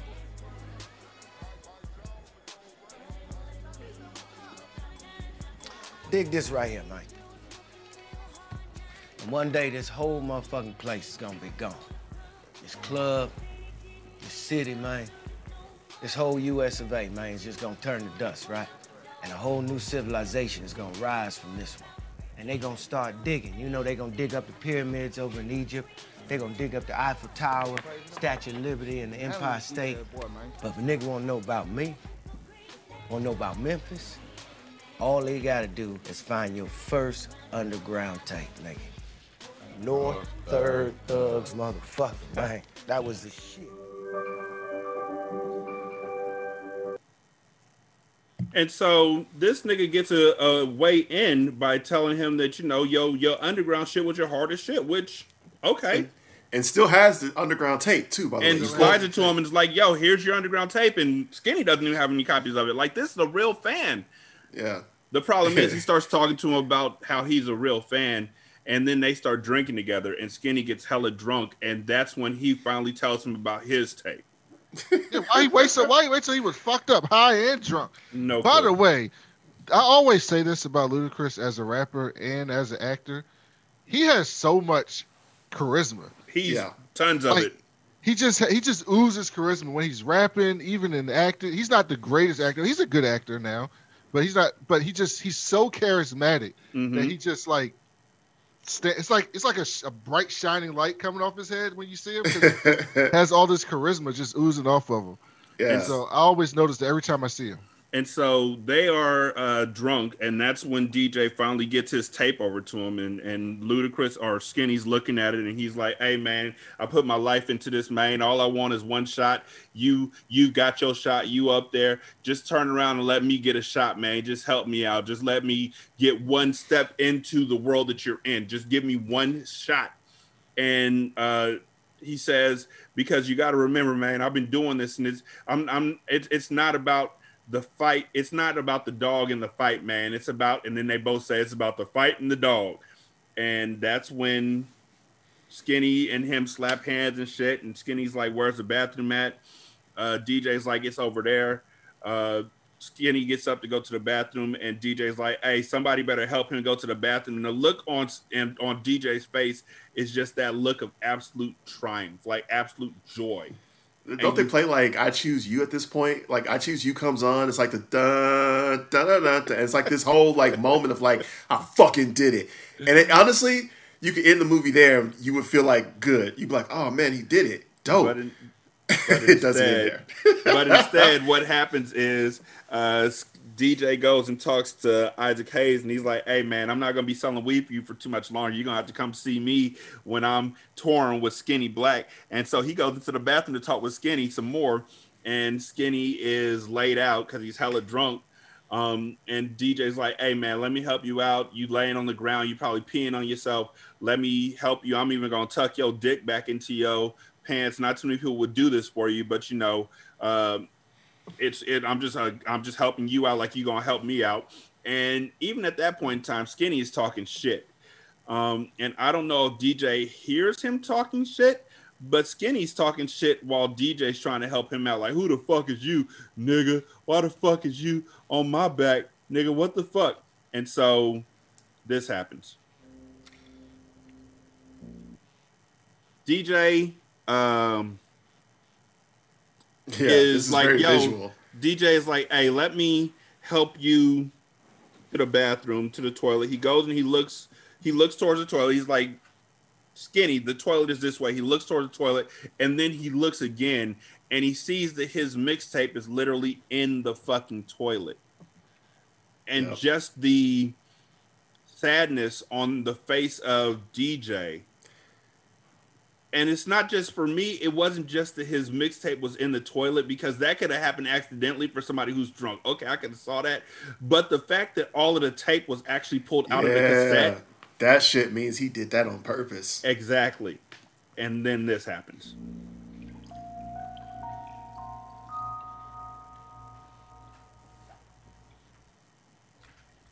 Toilet paper all over the tape, and just the tape is ruined. I mean, it's a cassette tape. It is. It was ruined before it started. With tape on the side with his name on it. Hey, Skinny, man. You tell me this shit just fell out your pocket, man.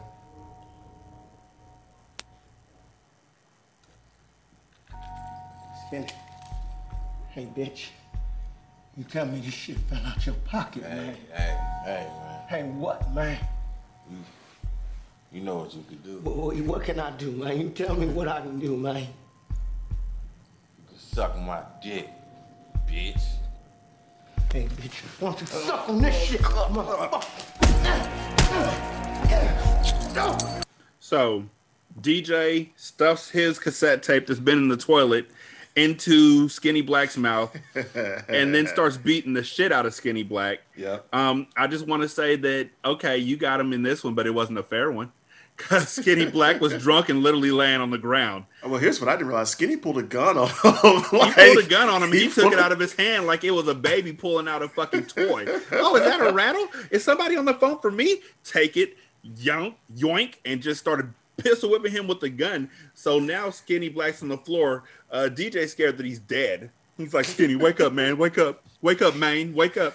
And one of Skinny's boys come in and see Skinny on the ground, and starts and draws down on DJ. So DJ shoots Skinny's homeboy and takes him hostage, and is like, "Yo, if any of y'all point your guns at me, man, I'm a shoot this man." But to be fair, he walked in on DJ with a gun, standing over a bloody ass Skinny Black. So that's so like he probably just assumed the correct thing. Like, yo, did you shoot and or pistol whip Skinny Black? And so DJ hops in his car and speeds off, goes home. When he gets to his house, the cops are already there waiting for him. Yep. Cops like, how the fuck these niggas know his address? I don't even know. None of them knew him like that. They even said, I don't know this man. They didn't even call him by his name. They didn't know his name was DJ. They called him something else, like the first time they saw him. Skinny Black did. So they didn't know where he was from. Plus, Skinny Black was drunk on his ass. How'd they know where he lived? Anyways. So the police are at the front of his house along with all the niggas from the club, all screaming that they're going to get revenge for Skinny Black. The police arrest DJ. Nola's like, tell me what to do. I don't know what to do. Key is like, hey man, y'all don't need to be choking him out. Suge is crying. And they're like, she's pregnant. You gotta make sure she's okay and taken care of. And Nola's still like, I don't know what to do. You're gonna help me. I don't know what to do with my life. And so DJ's like, here's what you need to do. I want you to take my notebook, and I want to hear my shit. When I'm in the yard, I want to hear my shit playing. You're in charge. Say it with me now. I'm in charge. Because there's a point where after she says, I don't have anything to do in my life, he's like, put your hands on the steering wheel like we talked about. You're in charge. That's what the hands on the steering wheel means. You're in charge. That's not what it means. It means you're driving. Yeah. But you're in charge. So he gets cuffed by the cops. His hands are behind his back. 2 cops are holding him. And that's when a nigga runs by like the sidekick in fucking Marvel vs. Capcom 1. he comes out of nowhere and just mollywops him. I kind of love that though. I was big on that. That shit was too. great. That nigga snuck him so smooth, just ran. That shit felt real. I was like, "Yep, that sounds correct." That's pretty much it. So they take him to jail, and I guess this nigga's in jail for like a while because while he's in jail, he shot Suge somebody. has a baby, assault with a deadly weapon, and attempted. Yeah, I can see. Yeah, that. he shot somebody. He should be in jail for a minute. While he's in jail, Suge has her baby, Keisha. We don't know what happened with Paula and Roger. Key is back to working, doing depots and recording depots and all that kind of stuff. Shelby is back to loading up vending machines, which we find out is his job. And the white woman, Nola, has actually gotten it in her head that she's a boss, which is Key's words exactly. I don't know what you said to her, but she thinks she's in charge, and she's going to radio stations and getting his music on the air by using his exact words that he told her at the beginning of the movie about how, you know, I'm a man and you're a man. I'm not talking about man. I'm talking about mankind, and getting his stuff on the radio. So DJ is now in jail. They hear Shelby is working, getting a vending machine loaded. They hear Whoop That Trick come on. Yeah. Or was it It's Hard Out Here for a Pimp? No, it's Whoop That Trick. Whoop That Trick comes on. The DJ who is on the radio is like, hey, I heard that you're the one who beat up Skinny Black. So now he's got a name for himself for beating up Skinny Black as well. Because like we said, there's probably a lot of niggas out there, especially a nigga who's a DJ. Oh, Skinny Black used to be a DJ too. Fuck that nigga, man. That nigga can't rap. So I heard you whoop Skinny Black's ass. Tell me more about it. DJ's in jail. He gets led back to a cell. He's got 11 months left. Mm-hmm. And as he's being led back to a cell, the COs who are leading him back to a cell are like, hey, man, we rap too. Because, you know, we see it on both sides as being from the streets and being cops. See, my name is Big 5-0. Like, that should not be a rap AKA name. the Rick Ross Boys. That should never be a rap name. My name should never be Big 5-0. But they hand DJ their demo, and they're like, hey, can you listen to our show? Can you listen to us on the yard? And let us know what you think. Yo, their demo was also a tape, right? Yes. What the fuck is up with tapes happening in demos? It's 2005. Like, we're not. Maybe this movie was like recorded or like filmed in 2001, but and them COs not broke. I'm sure they can afford a computer in 2005. Or know somebody, because you just know someone. Like 1995, computers were expensive as hell. I'm not saying computers weren't expensive in 2005, but they were much more readily available to everyday people. Yeah. To the point that you could get a $250 computer at some point. Exactly. And what, a $2 CDR disc. And so what I gleaned from them asking DJ, who would literally just put out 2 songs on a demo tape on a busted ass microphone that one of his sex workers slept with an old man for him to get. They don't know all that. They're just like, hey man, you're where we want to be at. Can you listen to our mixtape and let us know what you think? The only thing that I gleaned from that is that each of us has somebody coming up behind us. And it's literally up to us whether we want to elevate them or if we want to take them down. And it seemed like DJ was about to take them down because he said the same thing to them that Skinny Black said to him, which is that everybody needs to have a dream. I thought it opposite. I thought he was saying that like everybody needs to have a dream in a good way. I don't think he's gonna. I don't think he's gonna come back to the COs and tell them. Yeah. If he's talking to COs, he's gonna get his ass. I don't think you're gonna get a CO on. I don't think you're in jail, right? So remember where he is and what's happening. He's in jail. These niggas are the COs. I don't think he's trying to encourage these motherfuckers to be great. Like, nigga, that's all the more reason. That's all the more. Listen, Rashad, it is all the more reason. It is all the more reason to get in good with them. But if you do that, just like they said in Oz, if you get in good with them, they're gonna beat your ass. the inmates are gonna beat your ass for being too close to the fucking CO. Rashani and I watch Oz. Let me tell you something, man. If I can get some COs on my side and they can take some people out to the back room for me or sneak some tits in for me, is what they call it on Oz. You know, I can pass your CD. But here's the thing. Here's the funny part about that. This nigga got big while he was in jail. He don't know nobody. He don't got no record deal. He don't know exactly. He don't know anybody. His shit just popping, but he gonna be also, a cult nigga when he comes out. Like when he comes out. Can you have a tape player in jail? Like, does he have a Walkman? Like, how I is feel he like gonna you can listen have to that one. tape? You can have a boombox in jail. Yeah, you can have a tape player in jail. A literal boombox. And I feel like in Memphis in 2005, niggas probably did have boomboxes. I'm just trying to figure out where all these tapes are coming from. Here's the thing, It's though. Memphis in 2005. When DJ come out of jail, he gonna be the shit in Memphis. He is. Like that's because like his the name perfect is only story. building. His name is only building. His stock Yes. is going up rather while he's in jail. Yes. Because they haven't even put out "It's Hard Out Here for a Pimp" yet. Yeah. Yes. But MVP of the movie, Jay, who you got? Oh, Taraji P. Henson. Okay, I got. Okay, what about you, Brandon? Oh, I miss Terrence Howard for me. I The movie's have- all about him. I have a triumvirate of MVPs for this movie. Taraji P. Henson,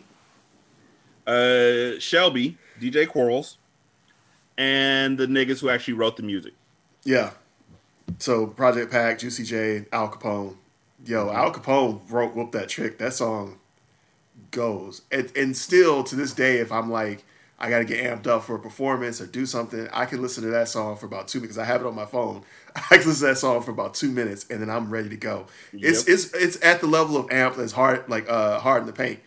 It's that level of like, yo, it's just immediate energy. That shit is amazing. I love that song so much, and I'm happy that I don't love this movie as much, but the fact that this song came out of it means I will never truly hate this movie as much as I could. Yeah. So we're not gonna do the whole who could do this better. The thing that aged well in this movie is quite honestly the white woman wanting to be involved with everything black folks are doing. The music I feel like aged well too. Like that shit still goes. It's so far. Like, I mean, let's come back in like 20 years and see if we still into it. But right now, that shit still goes. And I mean, it's been 15 since that came out. Mm-hmm. Also, nobody else could do this except Terrence Howard. So there's that. I could see Don Cheadle doing this really well. He's really good at replacing Terrence Howard.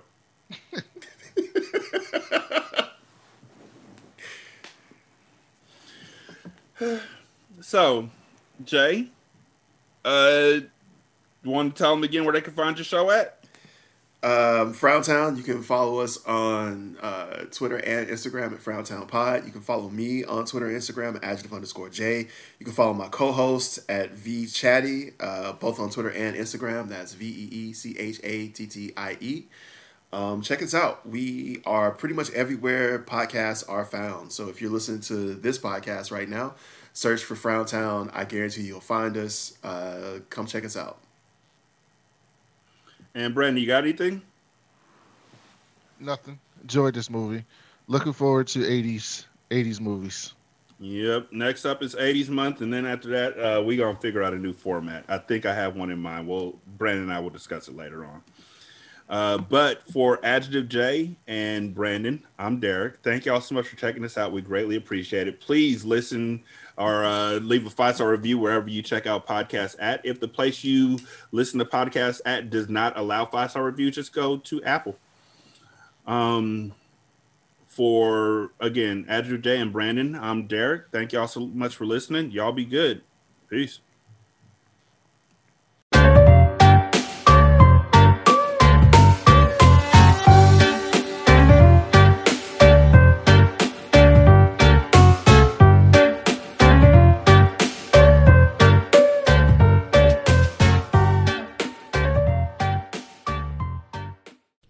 The music for Hindsight is Coffee by Cambo Smith, and it's from the Free Music Archive.